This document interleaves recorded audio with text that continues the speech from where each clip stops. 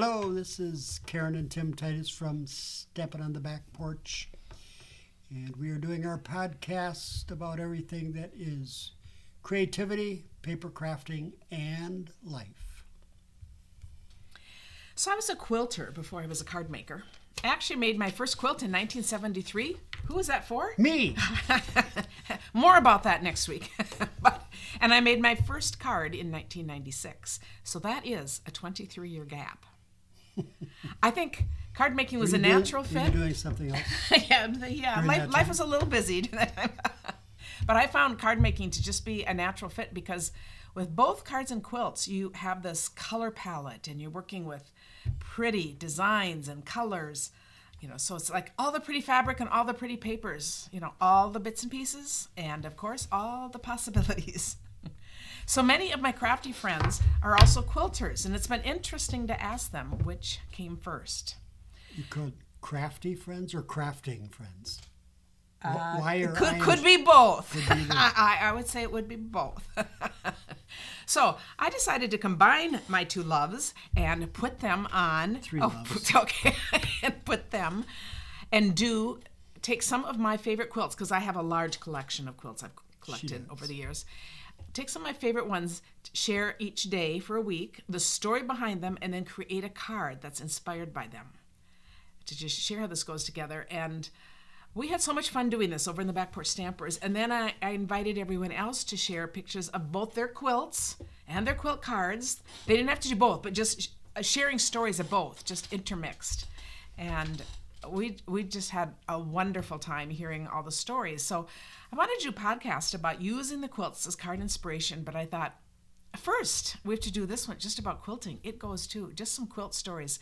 And so much of what I share today can also be thought of, maybe you knit or crochet or you make cards or whatever. This is just different ways that creating handmade things can really impact our life. But today it's quilt stories. It is. So now, can I just say that if you're going to do one a week or one a day for a week? I did. With all your quilts, you could do you could do one a day for a month. Yes, we could keep on going, and we may revisit that later. But it was so. In the Back Porch Stampers is my Facebook group page. Free to join. Love to have you join. But we have lots and lots of conversations. And actually, the inspiration for my podcast comes from there, because I'm always taking what we are discussing there, kind of, and what's going on in life. So anyway, first thing I wanted to talk about quilts is just what precious memories they can be. So here are a few comments. From Debbie Klusner. This is a wall hanging, because we posted pictures, my mom made for a humane shelter raffle. I decided I had to have it and bought way too many tickets. Luckily, I won it. I am so glad I did, as I lost her in March of this year. I will cherish this forever. She was an amazing seamstress, and I miss her so much. Isn't that just awesome? Ending it back where it belonged. I wish we could show you pictures of this. So. Yeah. You can go back there and scroll and see it. Susan Reed said, my sister made this quilt. It is very special to me. She passed away in July from pancreatic cancer. And I think when you have tangible things, there's something about tangible things that you always think of people when you use them. It's just something wonderful. Teresa Foster said, when my grandmother died, she had over 50 new quilts that were divided up amongst the 8 children. My mother gave me this one, so that went on to the grandchildren, that I will cherish all my life. Joan Beard said, these are 2 quilts made by my husband's grandma.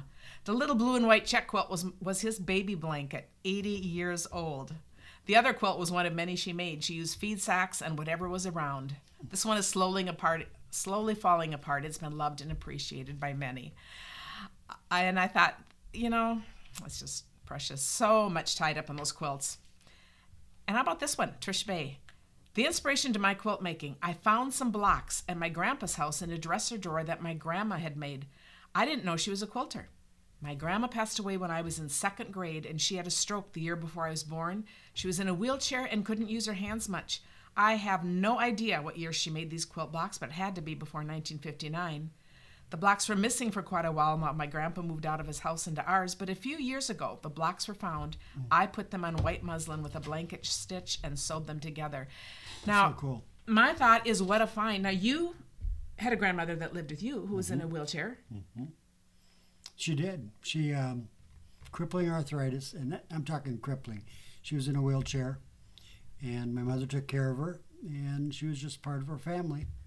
But you don't remember, her before that. I think the story just really hits me. It's like finding a piece of this person's life. Well, there was no before that because she lived with us when I was born. Right, but for this woman, didn't know that either. She didn't know. It's like being remembered for something. Sometimes I think when we're older and little kids, you remember those elderly. Yeah. The most that I know about this grandma is that she actually came from Norway, and so that's kind of the. But any stories are precious, and I think what a find to find something like this and think, oh, that's like a part of her life I didn't know anything about. I think that's really cool.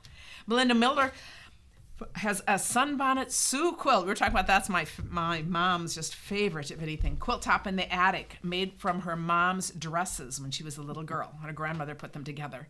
So she found it, completed it, is going to complete it and have that. And I thought, and Linda Beebe was talking about one of her quilts got lost in the tornado that went through St. Peter. And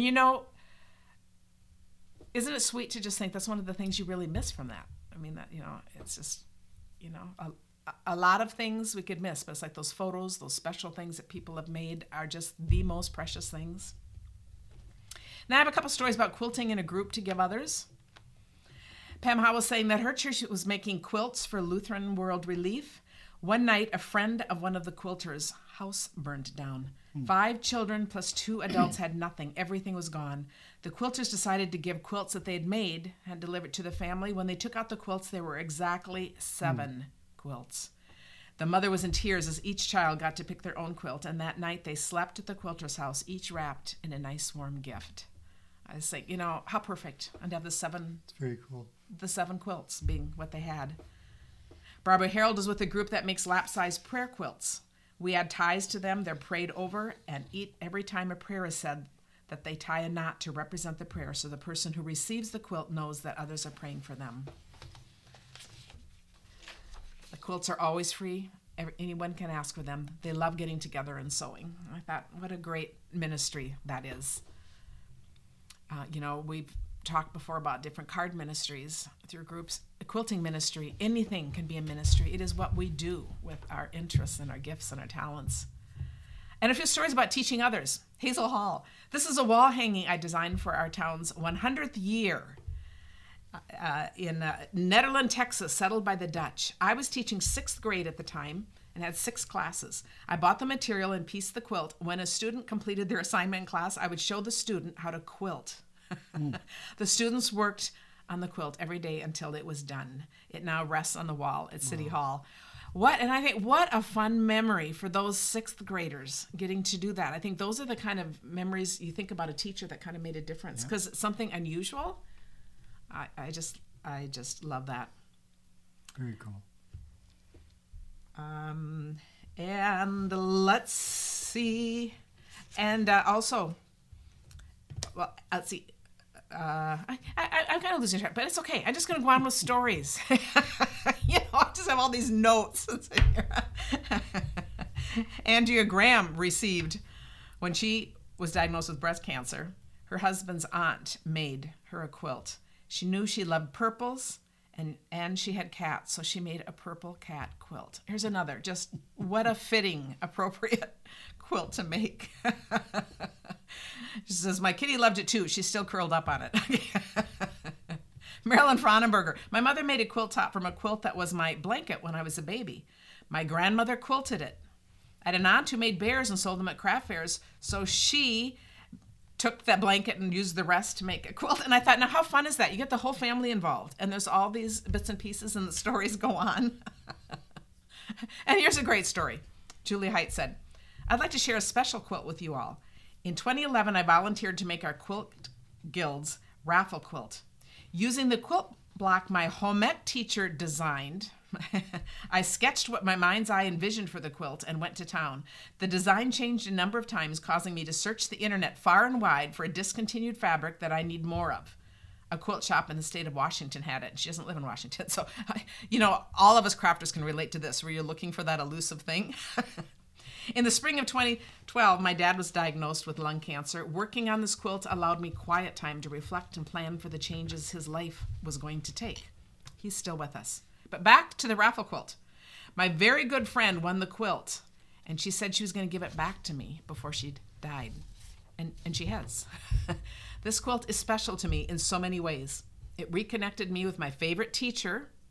How huge is that? Going back to a person. It got me through my dad's cancer. My friend makes sure I get it back, and the quilt went on to place second place in Ohio's quilt show.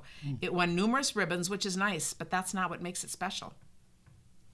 If you read this to the end, I'm sorry the story is so long. There's just a lot to say about it, but that says it all. What makes the story special is the story, not the ribbons. And then we need a few fun stories. Okay. Sandy Steinke made my gorgeous Mindcraft quilt for her grandson. So I thought, I love how you can just take any idea and make it modern, make it fit the person. How cool is that? Jane Yancey has an around-the-world pattern quilt that her grandma made for her dad. She cut the pieces using a postage stamp for measurements.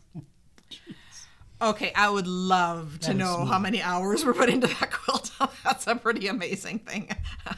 Rebecca Sadowski says, as my sister LeVar said in her photo, our grandma made each of us 6 grandkids a quilt. What I love most about mine, my name is Rebecca, but of course growing up everyone called me Becky, spelled B-C-K-Y. However, every birthday or Christmas day, Grandma spelled my name in a new way. And as you can see, my quilt was no exception. To me, that makes it absolutely perfect. How fun to carry on the humor and the tradition and the fun of doing that. And, I have a totally different spelling on the quilt. I just love that.